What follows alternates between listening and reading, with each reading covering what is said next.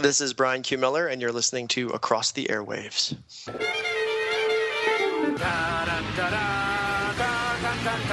Meanwhile, at the DC Nation, we are tonight's entertainment. They're overwhelmed, Freeze underwhelmed.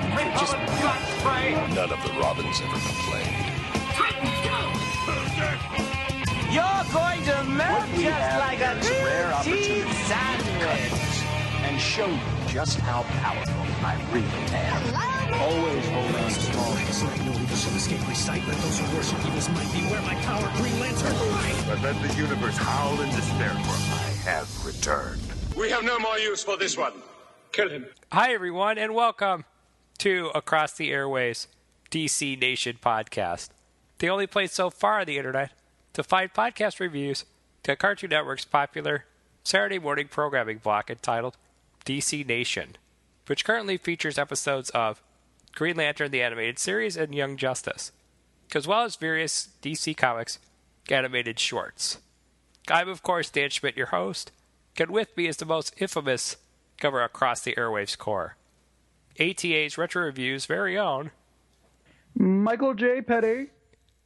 Okay, Michael, tell everybody what we're doing this week. We're obviously continuing our summer comic book discussion series because Green Lantern and Young Justice are still on hiatus, but why don't you take it away with what New 52 titles we are covering today? Thank you, Dan. Well, first of all, I think we're getting way too used to covering comics, but that's just me. we need more TV episodes. Well, we may get to mix it up with the Robot Chicken episode coming soon. Yes. What is that, September 9th at midnight that airs?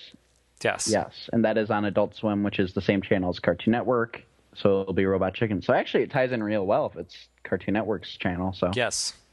But anyway, the titles we are covering today are Volume 4 of The Flash, that's the current New 52 one, written by Francis Manapul, and Volume 6 of Supergirl, which is the current New 52 series, written by Michael Green.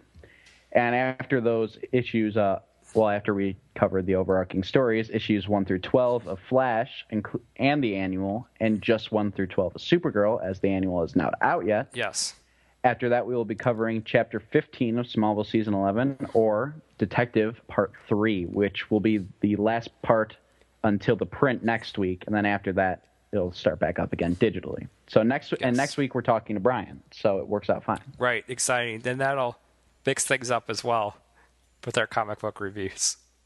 Yeah, we might just have to do a Brian episode. Yeah, that's cool.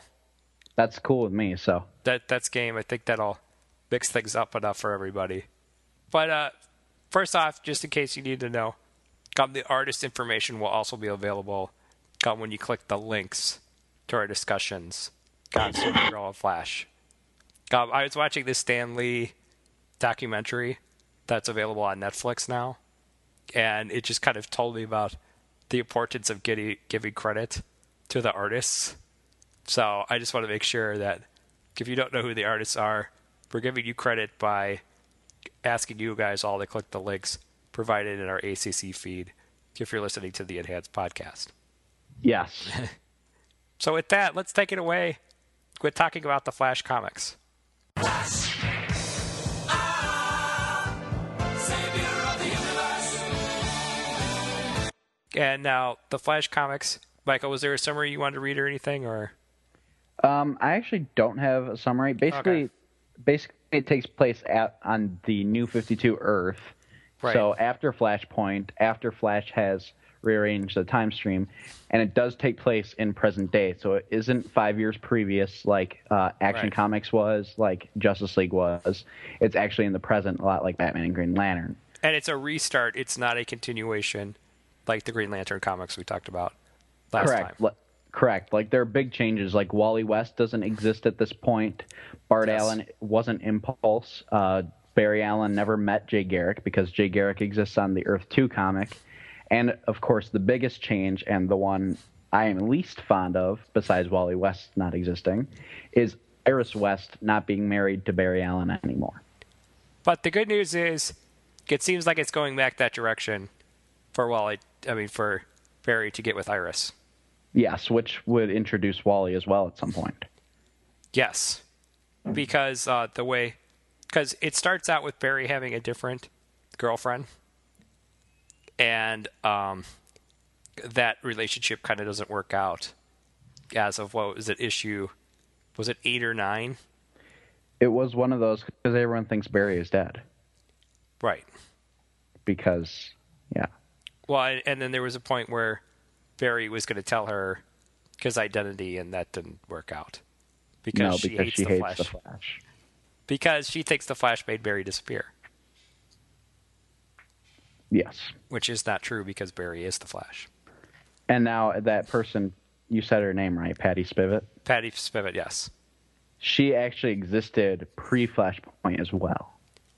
And she works in the crime lab with Barry. Mm-hmm. Yes. And she did as well back then, too. She was referred to as Pam back then, though. Okay. So, mix that up. Yeah.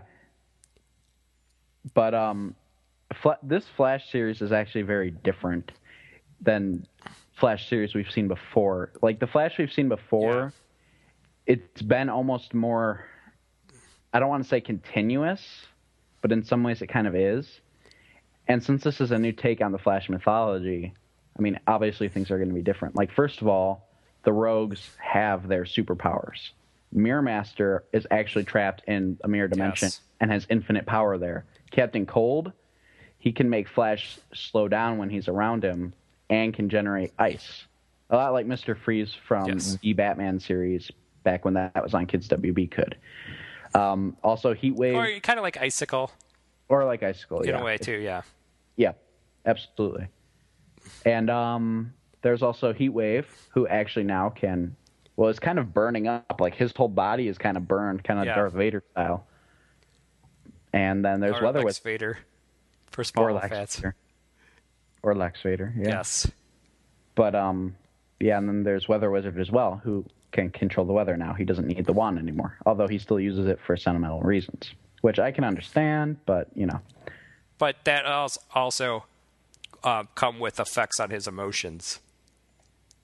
Yes. He basically has to kind of go into his darkest depths of his psyche to create a storm or violent weather.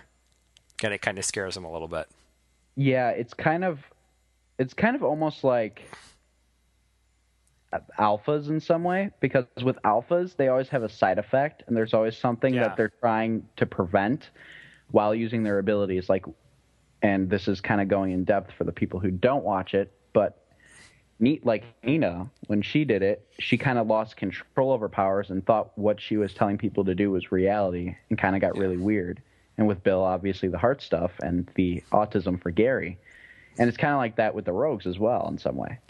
Well, they're kind of like Spider-Man villains a little more so. You sympathize with them. Like, you feel bad for Mirror Master that he's trapped inside Mirror World now. Yeah. Like, that kind of stinks. Kind of feel worse for Captain Cold, though, because he literally got the cold shoulder from everyone. Yeah. Well, and Captain Cold has maintained his sense of honor. He lost it at a point. Yeah. But Flash helped him get it back. Yeah. But he's still wants to follow the Rogues' rules. And the Rogues are angry about how they've been transformed because Cold convinced them to do that. And they're now kind of vengeful and want to throw the rules out the window. But they still kind of did it. So it's still their fault. Right, because they could have said no. Right. But they didn't. And again, Michael and I were very opposed at first to the Rogues' decision to do this. We didn't like the idea of them having natural abilities. But when we realized it was their decision and Captain Cold did it for the same reason he always tries to come up with harebrained schemes, which is to top the Flash and get a big score, it made sense. Mm-hmm. I mean, he's tried so many things to stop the Flash. It makes sense that it goes here. Absolutely. The story's evolved to that point where it almost has to. Mm-hmm. And for those of you who don't know where that is actually in the comic because it's not in issues 1 through 12. It's actually in Flash Annual 1, Yes. which just recently came out 2 days ago at time of recording. So, yeah, I encourage you guys to pick that up. I did pick that up along with the Superman Annual, which actually turned out pretty well. Scott Lobdell is pretty good. It answers a lot of questions that you have about what you've been seeing with Flash so far. I almost feel like that Annual 1 should have come earlier on to explain what the heck's going on. Like around the time Batman's did with Court of Owls? Yes. Or Night of Owls, I guess it would be. Because, with Mr. Freeze. like, it's Captain Cold shows up, and he has powers, and then the other rogues show up, and they have powers. Okay, we're not really sure why. I kind of like that they kept us in the dark for a while because, I mean, we all knew they were going to tell us. Right. But I like that we don't know exactly what's going on in the Flash universe because that's always something that's bothered Barry himself is he doesn't always know what's going on. Yeah. And it's not from the standpoint that he's naive or stupid. It's from the standpoint that he can't know all the backstory because he's constantly running around trying to stop every little thing. Right, and again, that's what I have to say about this books. The way Francis Manapul writes it gets very fast-paced. Like, the personality of the story feels like the characters. And I think that's, I mean, very good. I mean, they did the same thing with Supergirl, too, in the sense of you're kind of lost throughout the story, just as Supergirl is. Right. And kind of the same with Batman as, you know, you're trying to put pieces together like Batman was. The stories have the personality of the characters. That's what's pretty impressive about this book. The New 52 books that have been successful has done that. And now people could argue saying, well, what Francis Manapul is doing jumps around as much as the Grant Morrison stuff. I disagree with that because at least you're not jumping from like way far in the future to past to present to other realities to completely different characters.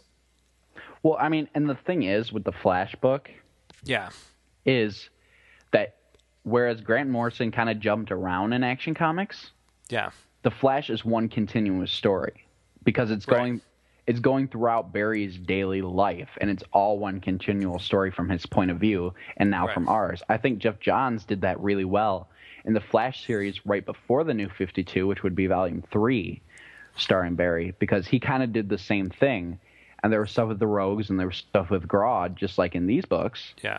And it was paced the exact same way as this, and I really enjoyed that. So it's basically like we figure out things in the comics when the Flash figures out things in the comics. And that's the difference between Manapul and what Morrison was doing on the Superman books. Because I know we complained a lot about that last week.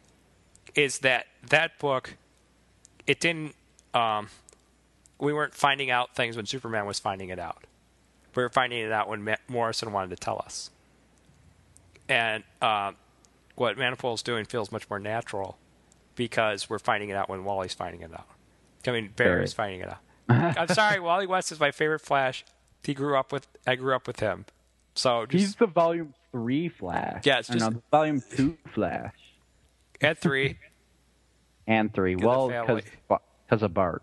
Yes. Bart was 3. And then... So... Yeah.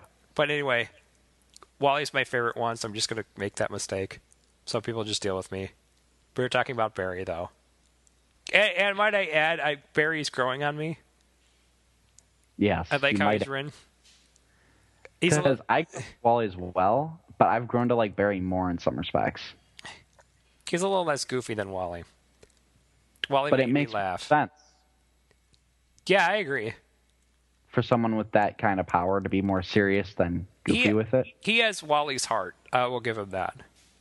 He just doesn't have as much of the sense of humor. But it's okay. It's good.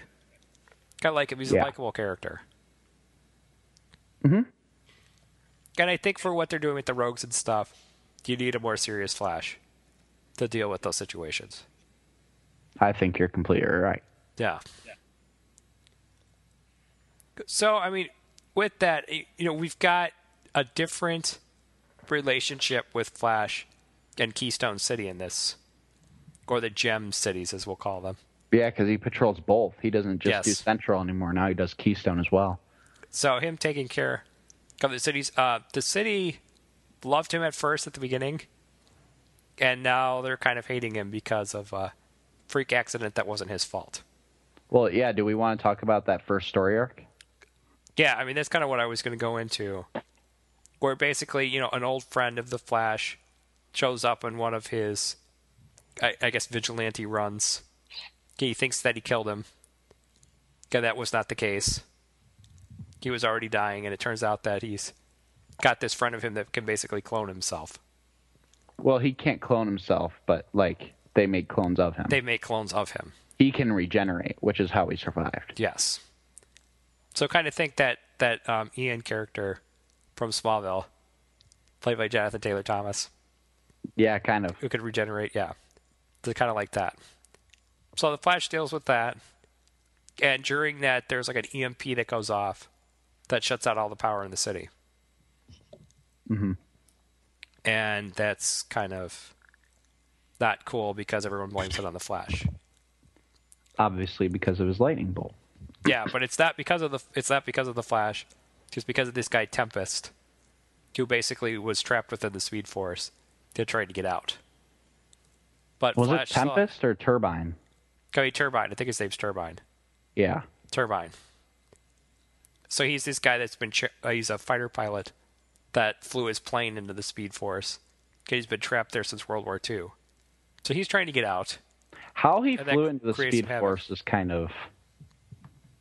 how would one do that? It was are you going so fast or what? Yeah, I guess so. But, fighters today go a lot faster than... Well, it made it seem like that they chose people. Okay. That it was the Lightning chose people. So he was one of their attempts.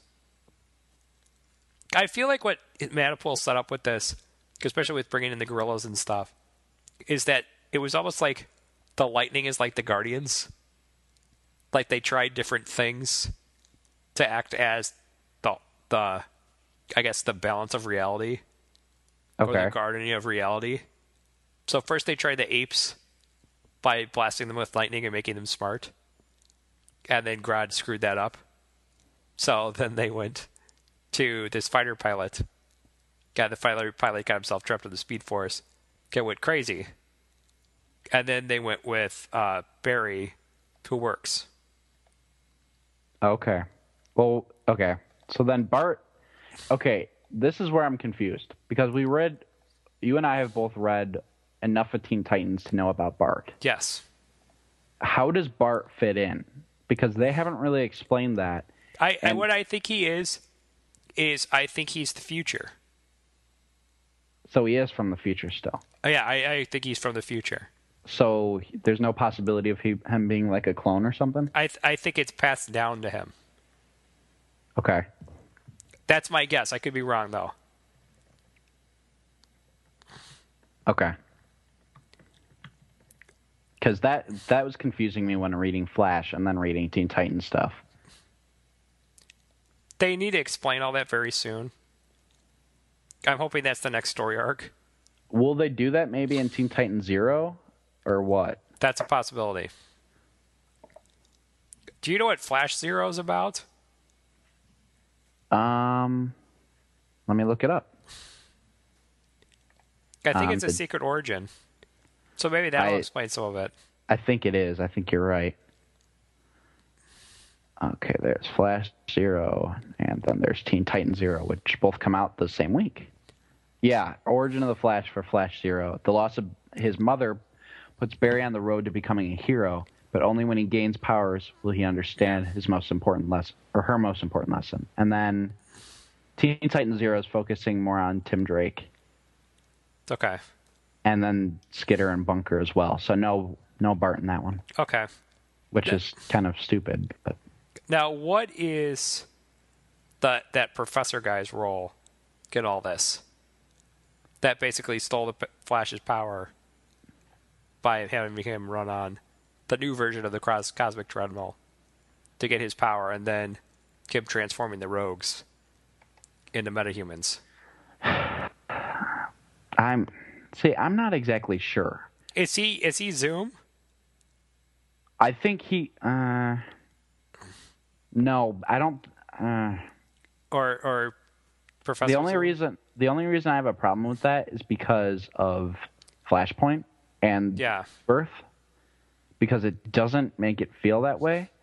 But if this guy did travel from the 25th century and come back and start a new life, it's possible. Yeah. Because just him messing with the rogues and stuff. Because we know the rogues don't like Professor Zoom. No, they don't. Or Zoom. They have some issues. Just a little bit. Yeah. So maybe this will explain the new 52 version of those issues. But isn't Zoom Wally's Reverse Flash and Reverse Flash is Barry?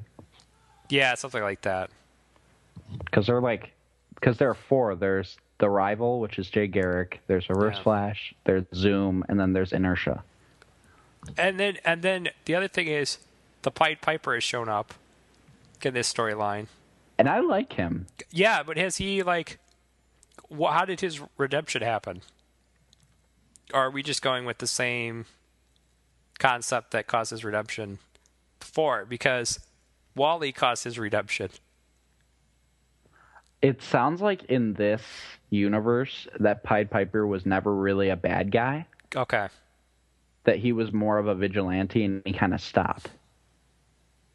That's almost how it sounds. Because he fell in love with the police commissioner. Yeah. Which is kind of odd, but okay. I don't know.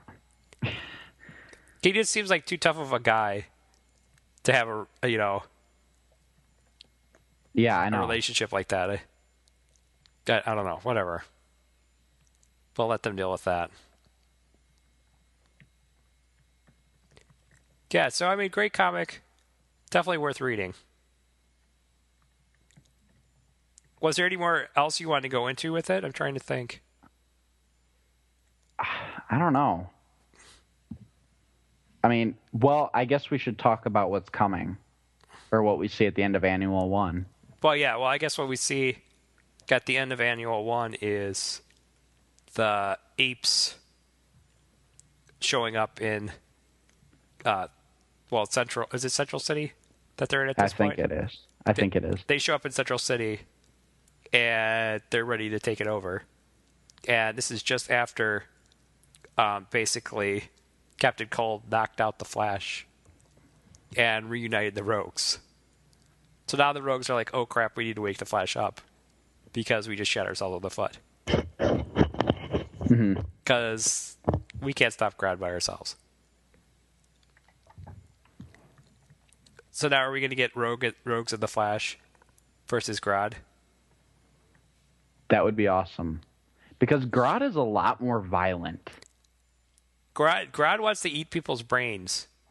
Yeah. He's a little crazy. Yeah, they kind of amped him up a lot. It's okay, though. Well, yeah. Because I don't think anyone took Grodd seriously after and this is the only mistake those writers have made. Goes after Justice League Unlimited pulled that stunt where he wanted to turn everyone into apes. I demand to know what is going on. That was really dumb. So I think people did take Grodd very seriously after that. I don't know. He deserved to get sucked out of an airlock after pulling that one. That was funny, though. Grodd getting sucked out of the airlock? Yeah. Yes. Well played, Lex Luthor. Well played. So, I mean, I don't know. Is there anything else you want to talk about? Not really. I mean, it's a rock solid comic. I thought we were going to have more discrepancies about it. I did, but we really just kind of agreed on everything because, I mean, it really is that solid of a book. It's kind of like Batman in that sense. I mean, Batman we had more to talk about because we were covering Court of Owls and Night of Owls and all that, and that's a lot different. But the only big major things in this Flash book that are different are the Rogues with powers, Grodd's kind of personality change, and Iris not being married to Barry. But all of that we kind of went over. And again, I thought the jumping around was going to be an issue we were going to talk about.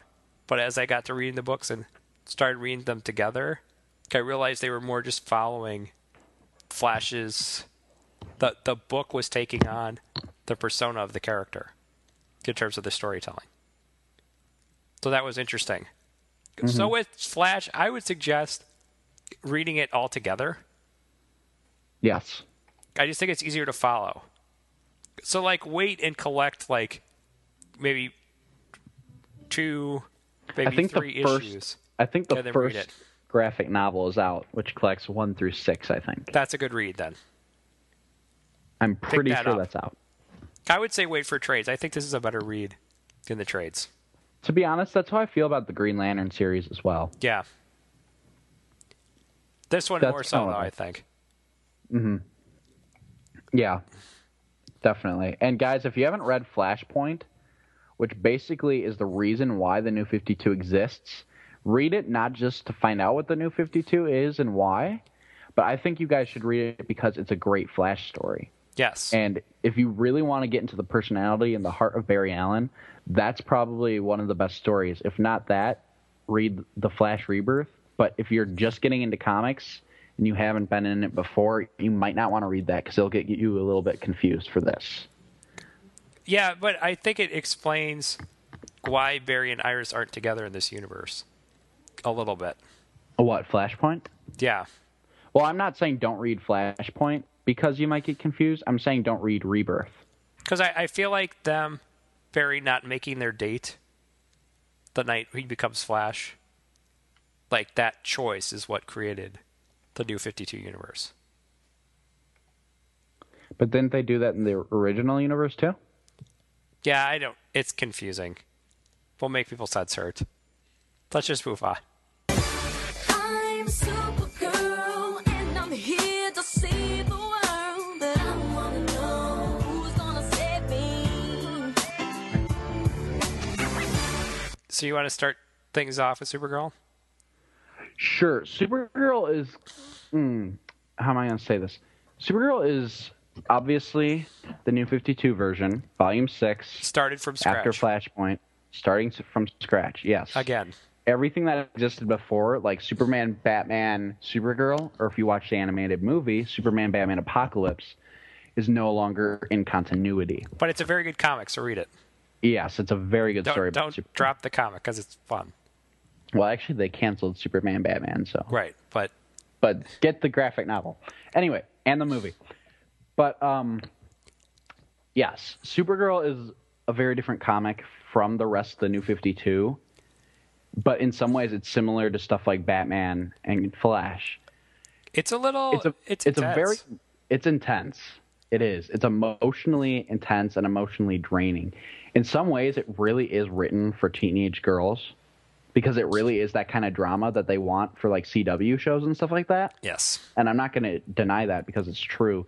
But it's also something for hardcore comic book fans to get into because you get so emotionally invested in Supergirl and her trying to actually become human in a sense without Superman. Because the Superman is so different, they cannot get along as well as they used to before because, I mean, it's just a different character, quite honestly. And we talked about that last week, and we're kind of going to go there again in a little bit. But, I mean...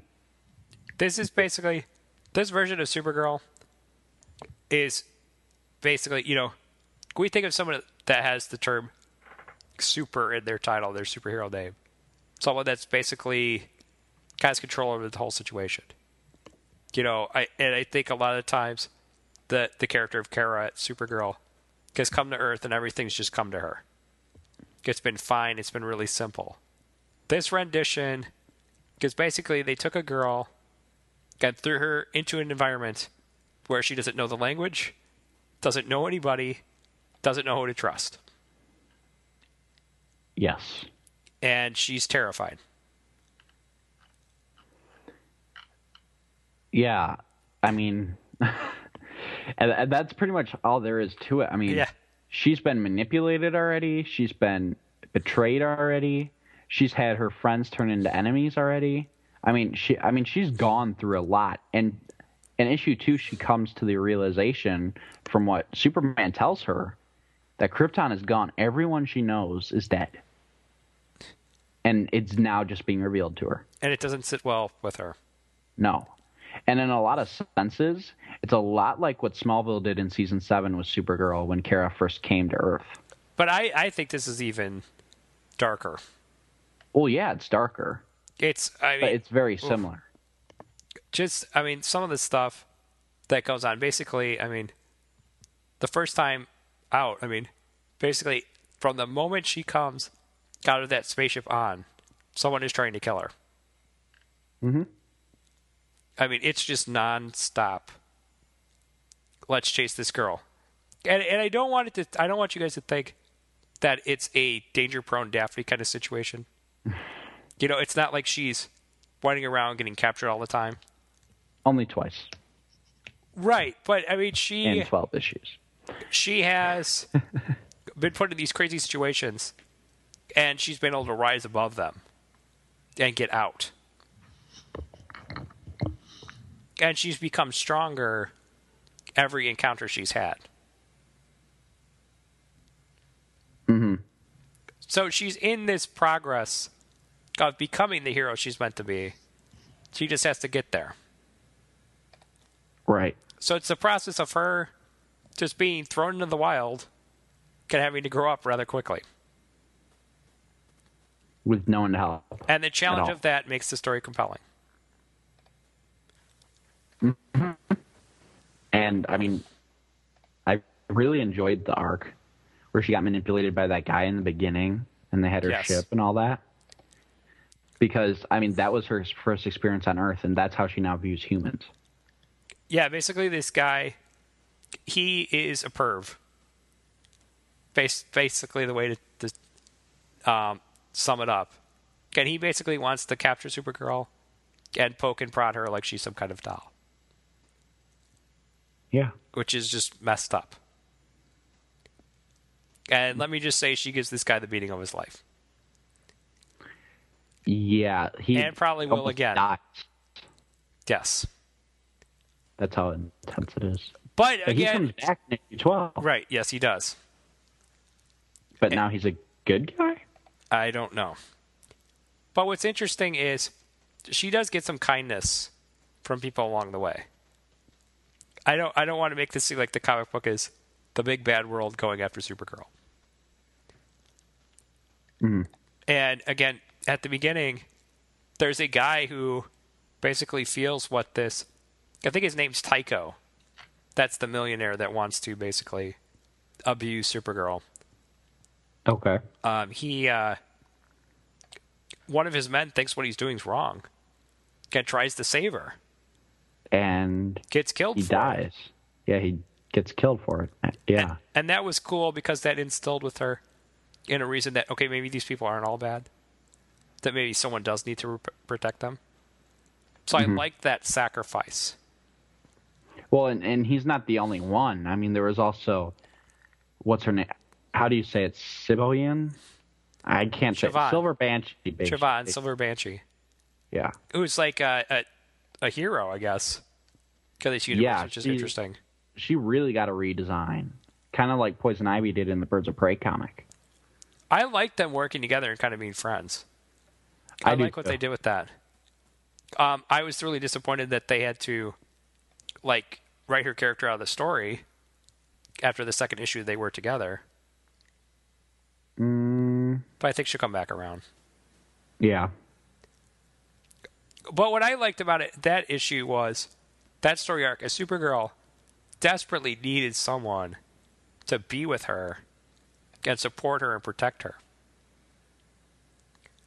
And she was willing to sacrifice that for the greater good. Mm-hmm. So, again, it makes this story go back to it's a woman's triumph over an unbelievable situation. Yeah. And that's cool. I like that idea. And it makes it different than Superman. It does. And because Superman obviously grew up on Earth. Well, and he's got this. Yeah. You know what I mean? You feel like, okay, Superman's here, everything's good. With Supergirl being here, it's like, oh my God, what's going to happen to her? Where are we going? What are we doing? And so it shows the And praying flaws, that she doesn't die. or the flaws and the dangers of having all that great power. Yeah. And that's what you should. The super books should be different than each other. Absolutely, they should. I mean, every issue should be a breath of fresh air when you pick it up. It shouldn't just be, oh, if this is a female version of Superman. Because it's absolutely not. No. She should have different struggles and different situations to deal with. Mm-hmm. So, yeah. Well, I mean, because if she doesn't, then what? I mean, what's the point? It's kind of like Silver Age, where she was the exact same character, but she was only a quote-unquote secret weapon. This time, I mean, there's distrust between the two, and she really doesn't like Superboy. No, and I've not got into all of that yet, so. And that's because of the cloning stuff that happened on Krypton. Yeah. But she doesn't really want to talk about it. Well, then there's weird stuff with her, like this ability she has to absorb heat. Yeah. And release it. Mm-hmm. And so I'm curious if she is totally 100% human as well. You mean Kryptonian? Well, yeah, Kryptonian. Well, I mean, remember in the Superman the Animated Series, that's Supergirl. I mean, Kryptonite didn't affect her until she grew older. Well, you remember how they were talking about the fifth chamber that the villains in the first arc were talking about? The World Killers? Yeah, I think so. Basically, what the World Killers are, if you've read the comics, you probably already know this, but basically the World Killers are basically superhumans created by Kryptonian scientists. Mm-hmm. And there were 4 of them. And when they broke out of the lab they were in, there was a 5th chamber. And I'm curious if Kara was the 5th chamber.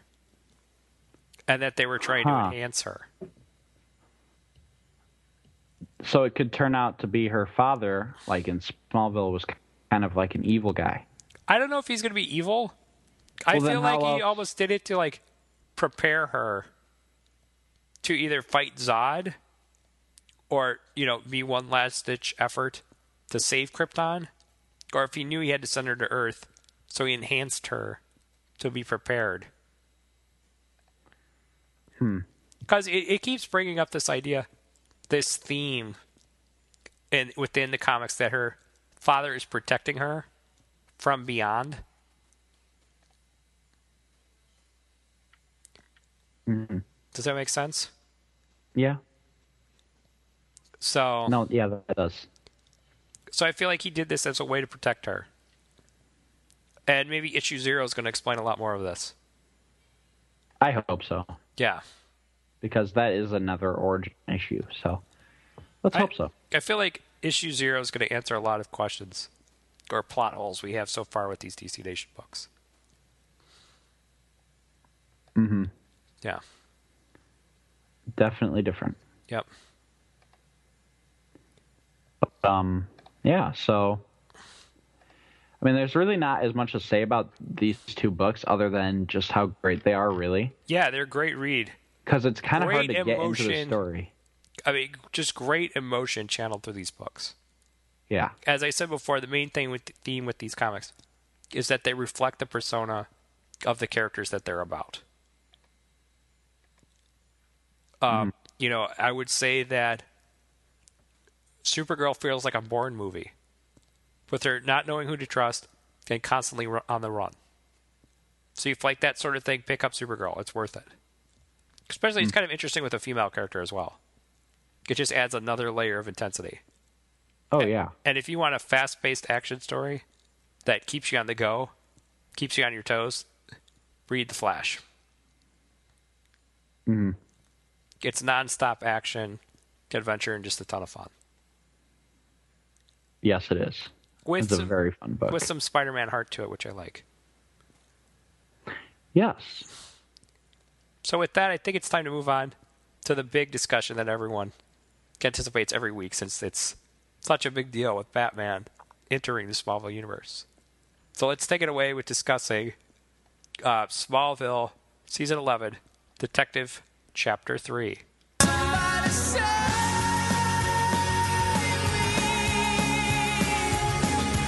Bruce Wayne visits Metropolis and does lunch with Lex Luthor. But Superman calls Lex away for more pressing matter.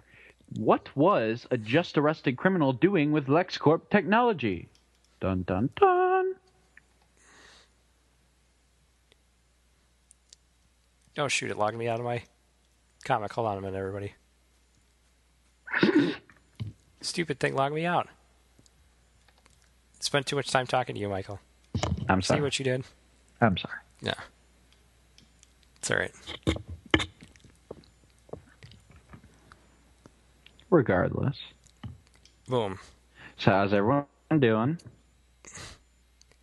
It's loaded. Good. I'm glad you guys are doing good. If you're doing bad, I'm sorry.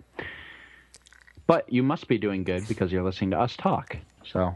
Yep. No, I'm good. I'm up. Alrighty. So, of course, we got the same cover. Batman and Nightwing on the cover. Which, to be honest, I'm kind of getting sick of only because I want Superman on the cover, too. Yeah. With Batman. So, I mean, I don't mean to complain, but anyway. I would think that's going to be the next installment. I would hope so. Because they haven't even met yet. Well. Anyway. Oh, have you not read it yet? No, I'm good. So we basically started up. I was just waiting for it to load. It's loaded now. Got in the first frame. Basically, it's Superman talking. And he's basically making the guy apologize for attacking the school bus of kids. Yep. And getting into bed with Lex Luthor. They're causing trouble. Yes, both literally and... No, not really. And so... And Clark doesn't think their apologies good enough, but he eventually gets a good one out of them. Yep. And then Turpin's like, that good enough for you, Superman? He goes, close as you're going to get, Detective Turpin. Yeah. And I love that there's such good terms, especially with how Season 8's episode, Bulletproof, ended between Clark and Turpin. Yeah. Even though, I mean, obviously he doesn't know Clark is Superman because it's been 3 years and he probably forgot. Right. Well, see what 3 years can do. Yeah. Yep. Now imagine the people who went to high school with him. Right, exactly. It's okay. They don't remember anymore. It's magic. Or they could just like hang out around creepily in the back of your class reunion, and then be like, "You inspired me," and be staring at you with those big bug eyes. Yes. But you inspired me to no longer be a creeper. Wait, weren't you just? No, I don't know what you're talking about. Okay. and then Clark, he gives the police department their props, which is awesome. Mm-hmm. And then somebody says he puts on quite a show. And Turpin's like, Superman? He's like, I think I know him from somewhere. So maybe 3 years he forgot. And then Bruce Wayne shows up. And who does Bruce Wayne look like to you? He looks almost like Michael Keaton in some respect. A little bit. He kind of gives a early Batman the Animated Series Bruce Wayne vibe. He's that bulky. Yeah. But his face looks like Michael Keaton, especially his hair. Yeah. So it's Michael Keaton as Batman, or it's Bruce Wayne. Yes. He looks good. Good, so they're talking. Yeah, about Superman. About Superman, yeah. Mr. Wayne's trying to figure out about him. He's probably a little nervous about him. And then Barbara's got the hots for him, as we see in the next page. Well, that's only after Detective Sawyer calls Turpin away. Yes, right, exactly. Because, slap, slap, we got to go, Turpin. Yep. So, Turpin and Sawyer on the loose, patrolling the streets, battling Darkseid until those Omega beams come their way. But that's not happening in this universe. So, great. And, yeah. We get some quirkiness out of Barbara, kind of like Stargirl. I felt Barbara also was going for the librarian look. Yeah, Maybe definitely. she works for the Metropolis Library or Gotham Library. From how it sounds later, it sounds like she works for something with Wayne Enterprises. Yeah. But I could be wrong. And then this is interesting. Bruce just comments on the fact that Superman is taken. And she's like, how do you know that? And he's like, there were over 40 women in that crowd. And his eyes didn't divert once. That I love. So we because got that is classic Batman and classic Superman. Yes. And classic Batman being a detective. So great job with his personality, Brian. Superhuman or not, he's still a man. And then she starts saying, however, and he goes, I'll stop you right there. Yes. And note that they didn't divert to any men either. That was hilarious. That's great. That's a good I would have loved to see that on screen. That would have been hilarious. She's kind of got those the snarky Chloe lines here. Is Barbara acting as Batman's Chloe here? Well, you know, they're basically the same character. Maybe Chloe inspired him to get Barbara as a sidekick. That's very interesting. I don't know. I kind of want Barbara and Chloe to interact. Want to see it. I want, and Chloe and Bruce to interact. Yeah. Because they know each other already. Well, Barbara, almost in this comic, acts a lot like Barbara from The Batman. Yes. That animated series, which I really enjoyed. And that's, besides Batman the animated series, that's the one I grew up with next. Yeah, and then Batman, he's not liking, or Bruce is not liking Metropolis. It's too bright for him. But he smiles and waves because it's okay. She's like, can we just change the filter in the darn camera? Just do it right. Go with the Earth 2 one. And then I love how Barbara's like, it's okay, there's no devious shadow to be found. There's no sewers flooded with alligators, men chasing penguins, or penguins Buses that's trying to kill. overflowing with clouds who have guns in their mouths. Yeah. That was a Dark Knight reference. Mm-hmm. I love her face when she goes, penguins that are trying to kill. Yeah. It's hilarious. I think we got Bruce having a dilemma where he doesn't think his daylight persona is important. He says it's irresponsible. Mm-hmm. And Barbara's like, do we really have to meet with this guy? I wouldn't want to meet with him either. No, I wouldn't either. Not a sandball like Lex Luthor. And I love his comment after this. Some evils are also very necessary. I would imagine he's a little nervous about Lex. How did this guy come back to life? That's a little fishy. Right? And why is he riding around?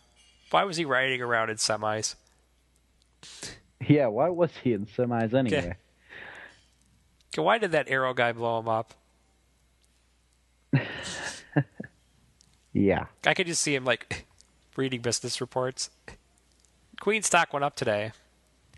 Why is that? Oh, Lex Luthor's truck had an unfortunate accident. Oh, okay. That's not connected at all. Yes. Well, because we do know at the time of season 8, Bruce was probably already Batman. Yes. Which is cool. Okay, so we have Otis and Barbara sharing a lunch. Yep. I'd hate to be a fly on the wall for that conversation. But it's pretty dull. Mm-hmm. And I love Bruce kind of like intimidating Lex with the whole Guardian launch thing. Yeah.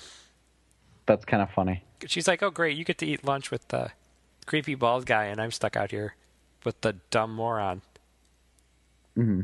Go, but then she kind of acts like a moron because she's like, Metropolis is the best. I don't like her being an inept sidekick like Otis. They're not in the same category. Whatever. Apparently they are. I guess it gave us a good laugh. Gave us a good laugh. So then Lex starts quoting philosophies about ordering stuff from the menu. He always has some quote about something. Mm-hmm. Yeah. Why would it matter? Why can't he have something off the menu? Is it illegal? I want a cheeseburger. Why can't I get that? Come on, Lex. Jeez. There's not a sinister motive behind my menu orders. Although for Lexus, there might be. Right. So anyway, remember All-Star Superman? Yes. So anyway, Lex and Bruce are throwing quotes at each other. Classic Lex Luthor jargon. And Bruce kind of dogs him about the Guardian launch, which is funny. Mm-hmm. God, I love how Lex's hand is like raised in the air, just trying to save the world. It looks like a claw. I know, he's like Darth Vader. He's like It's Dr. funny. Claw over there. It is. It's perfectly menacing. It's like that scene in Pilot of Smallville when they're fencing, and he goes like right at him with the sword. Okay, him and Bruce should be fencing here, not going to lunch. That's because we had to have Barbara have lunch with Otis. No, because we don't see people eat on Smallville. She could have been talking to Otis in the corner. It was the most highly anticipated scene of the whole comic. Barbara meeting Otis. Got to do this. We have to do this. But I do like when Barbara mentions that Wayne Tech is building a super collider in Antarctica. That's interesting. Oh boy. Because we have one in, where do we have one? In Europe. And then Fermilab, actually, around our area, Dan, has a super collider. Oh boy. But it's underground, so. I have a feeling people from parallel universes might want to get their hands on that. Right? 0 point energy? Oh no. I'm kind of worried to be like living where we're at right now, Dan. I'm freaking out, man. Okay, so now they're talking about Colt and Cord. So we might get a little more Blue obviously Beetle Michael action. Holt, Ted Cord. Yes. And Mr. Terrific. Because he's awesome.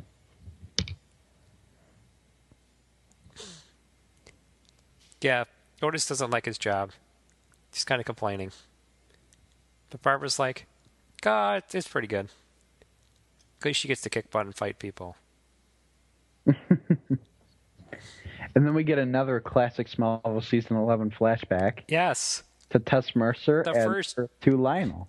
drawing rendition of Lionel we have seen. No, there was a brief one in Guardian. Oh, okay. It was brief. Yes. So this one's kind of better anyway. It looks a lot more like the Flashpoint version of Lionel, which is kind of creepy. But regardless. So Lex turns down being involved in the operation. Gabriel's just like, oh, good. Don't have to deal with this psychopath. But of course he doesn't say that out loud. Oh, then they talk about how their families were well acquainted. So was he involved? Were the Waynes involved with Veritas? No, because he says his dad, Thomas Wayne, made sure he steered clear of Veritas when Lionel tried to recruit him. Okay. And it kind of shows a flashback of what looks like Thomas Wayne, Lionel Luthor, and Virgil Swan.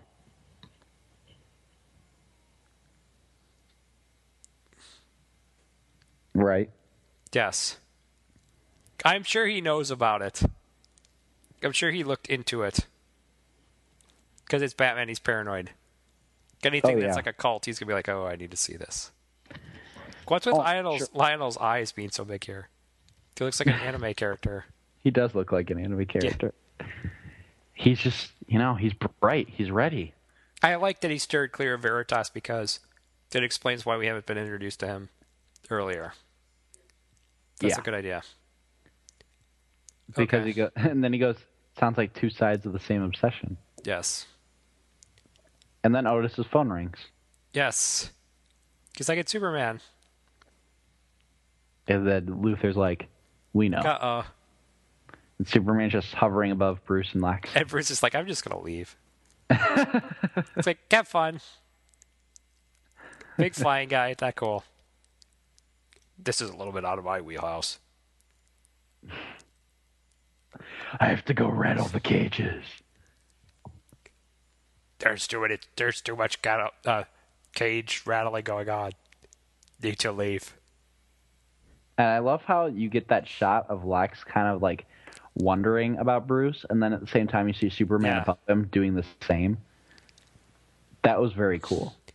And then, of course, there's the classic Lex Because Superman accusing Lex of something. He was like, "You've caught me red-handed, Superman." But this time we're at LexCorp. I could just hear Rosenbaum playing this scene. Mm-hmm. Just being so snooty.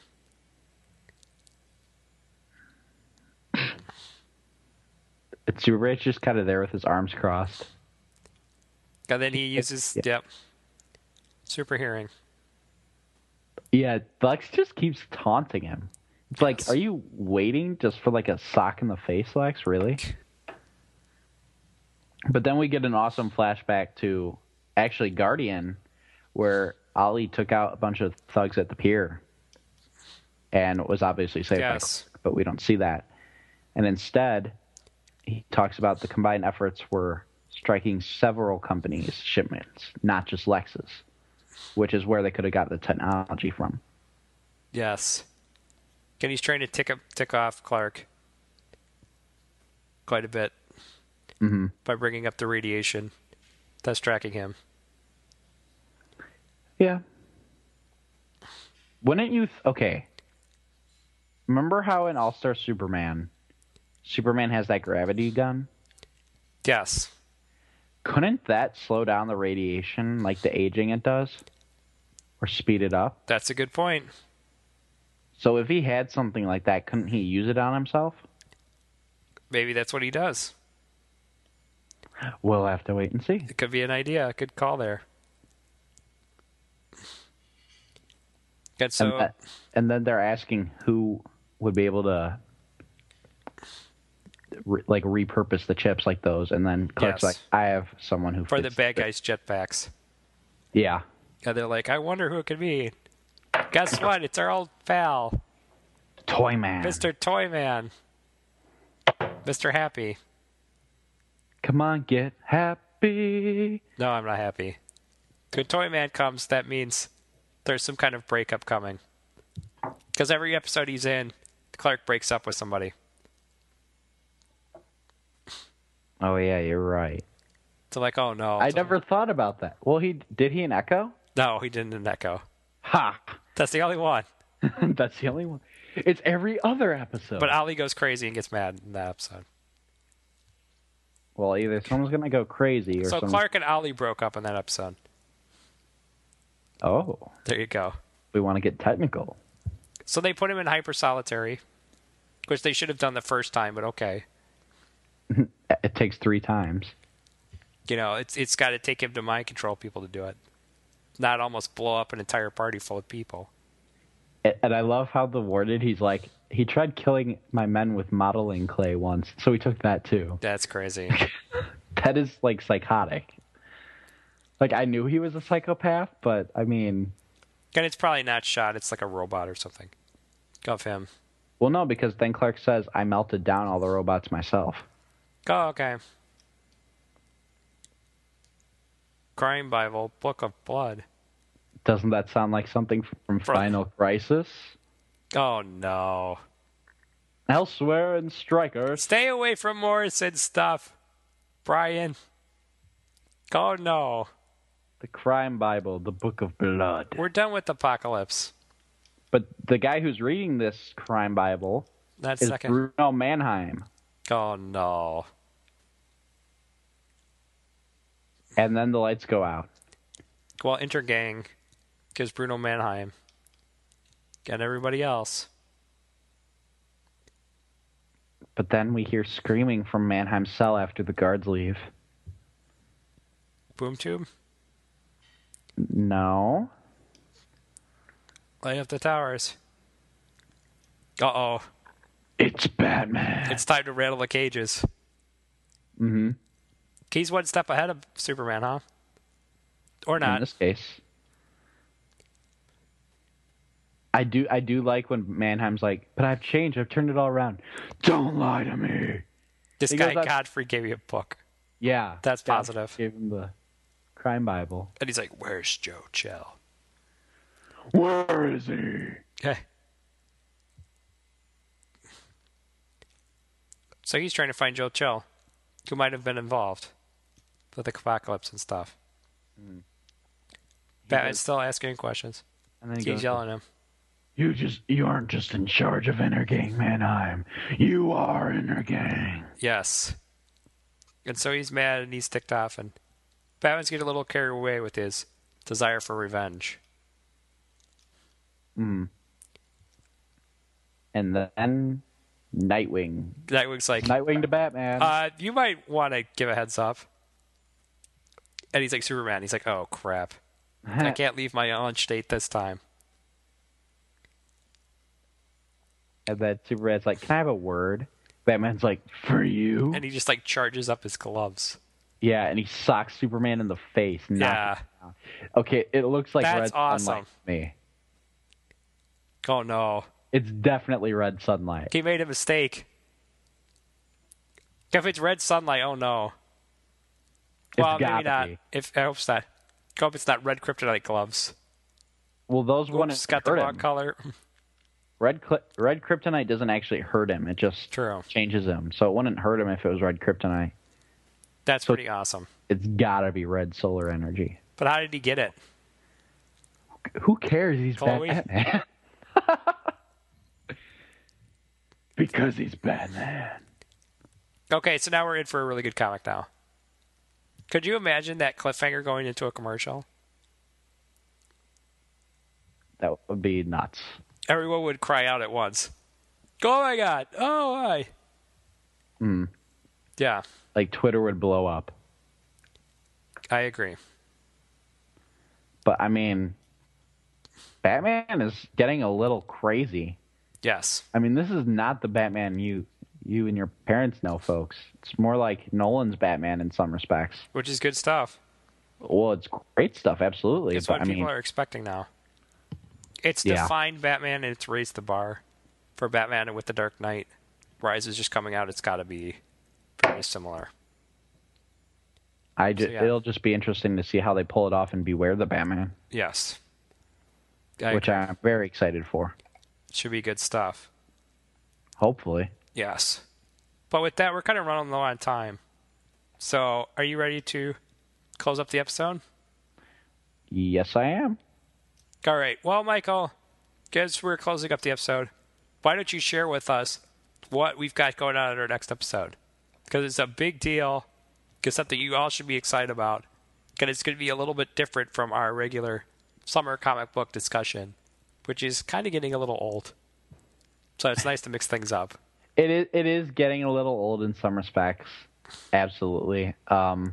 However, I'm enjoying it only because we get to talk comics on air. I mean, this one, obviously, guys, and we're sorry about this, it was a little slow. Yes. We're not going to deny it. It was kind of different. Yes. And we're sorry about that. However, hopefully you still listen to it. But regardless. We'll make it up for you guys the next episode. Yeah. Promise. But, so next week, guys, what we're going to be doing is we're actually going to be commencing another interview with friend to the podcast, Brian Q. Miller, who, for those of you who don't know or haven't listened to our Smallville section, is the writer of Smallville Season 11 comic. Yes. Has also written the Batgirl comic starring Stephanie Brown, which is now debunked, unfortunately, and has also written episodes of Smallville itself. So he's going to be joining us for now the second time on our show, and that's going to be very exciting because we're probably going to talk a little bit of Guardian and a little bit of what's coming down the pipeline in the future, and, of course, Detective. So you guys aren't going to want to miss it. It's probably only going to be an hour because he only has an hour to spare that day. Yes. But, so definitely tune in for that because it should be a really good episode. That should be episode, or I guess week 27, I believe. Yes. Yeah, week 27, because this is... No, 26, because this is 25. Exactly, yes. You are correct. And also, I'd advise you guys to check out the regular ETA podcast, where we're getting back into the swing of things with covering the shows that are coming out, a part of the fall 2012 TV season. And we're going to get things rolling with that this week with more coverage on Alphas, as well as Warehouse 13. And we're also going to be talking about the season premiere of Doctor Who. And for the first time, Nico is going to be heading up that section. So look forward to what he's got in store for you guys with that section. Again, he's a huge Doctor Who fan. He's really into it. Again, he wanted to cover this section, so we're going to see what happens with that. Should be a lot of fun. Should be entertaining. And again, we know you guys love alphas at Warehouse by the number of listeners we got last week. So I'm sure that you guys are going to enjoy us throwing in Doctor Who with this as well. So check that out. Also, you can check out the Retro Reviews podcast hosted by Michael and Woo. And where's that at right now? Michael, what's the next plan for that? Well, actually, tomorrow night we're going to be recording another retro review, and we're actually covering 2 episodes of Smallville that have to do with Green Arrow for Arrow. But it's not going to be a Longbow Hunters episode. After that, we're going to start getting to just retro TV shows or whatever old shows we want to cover or review an episode of. But it's only going to be about twice a month with retro reviews because we're going to have our hands full with Longbow Hunters when that starts up. All right, and you briefly want to share with everybody Longbow Hunters is about? Sure. Longbow Hunters basically is the Arrow podcast from across the airwaves. Basically what that, guys, is we're covering the CW show Arrow every week. Dan and Nico will join us on whichever episodes they want to join us on. And, I mean, yeah, Woo and I are going to host it every week after every episode. So it's definitely something you guys should check out, especially if you're Green Arrow fans of Smallville, or are just going to check out the new series because it's something new from DC. So definitely, guys, check that out because we already did 1 episode, and that's episode 0, which is basically background on the Green Arrow character in case you didn't know much about him before. So, yeah. And it was highly reviewed by Nico. So I advise you guys all to check it out because it was really a great episode. And Nico is very strict. Yes, critical on his thoughts about things. So if he likes it, that means you will like it too. Also, if you'd like to contact us with any of your thoughts about any of the new 52 comic books we've discussed, our favorite shows that are returning, or anything Michael and Woo cover with their shows, feel free to contact us by visiting our website at www.acrosstheairways.com. And there you can email us at acrosstheairways@gmail.com. Again, that's acrosstheairways@gmail.com. You also, if you'd like, you can like us on Facebook, follow us on Twitter, get our Twitter page, which is Across Airwaves. There's no the in there, it's just Across Airwaves. Got to also follow our circle on Google+. Got through accessing our Facebook, Twitter, and Google+, you'll be able to see all of the movie and TV news that Nico finds out during the week for your viewing pleasure. And also you can stay updated on our podcast episode releases. So when we release a podcast episode, there will most likely be a post or an announcement made on all 3 of these social networking sites. Also, if you'd like, you can leave us a crackpot theory about anything we cover through calling what number, Michael? That number is 1-773-809-3363. That is 1-773-809-3363. And also, if you'd like, you can check out our YouTube channel, which features previews and promos for upcoming TV shows and movies that are coming out within the next year, including the new James Bond film Skyfall and Man of Steel. So check that out. And Michael just posted a brand new video advertising our DC Nation show. It was really a great video. He had a great song choice that he used with it. So check it out. It's a lot of fun, and it'll make you cry out and cheer for your favorite heroes. So definitely check out that video. It's great stuff. Also, if you don't want to go back through this podcast to listen to all the ways you can contact us, you can download our Android app by clicking the link on the right-hand side of our page.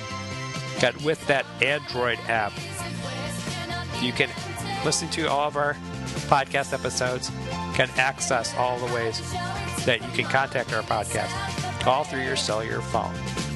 So once again, for Michael's Retro Reviews co-host Lou Kim, got my original Across the Airways co-host Nico Reifstack, I'm Dan Schmidt, And I'm Michael J. Petty. And until the next DC Nation, we'll catch you on the airwaves. Say it again, Michael. We will catch you on the airwaves. See you, everybody. Have a great week. Be sure to join us for the Brian interview next week. It's going to be a lot of fun. See ya.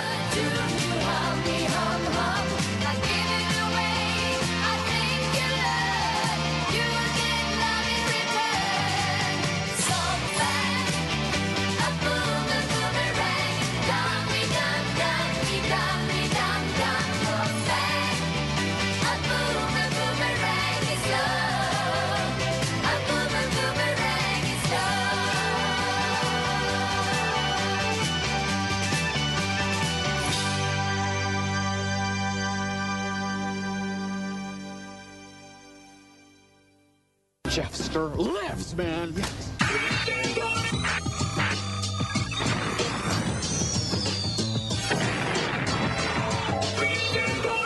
We now return to our regularly scheduled program.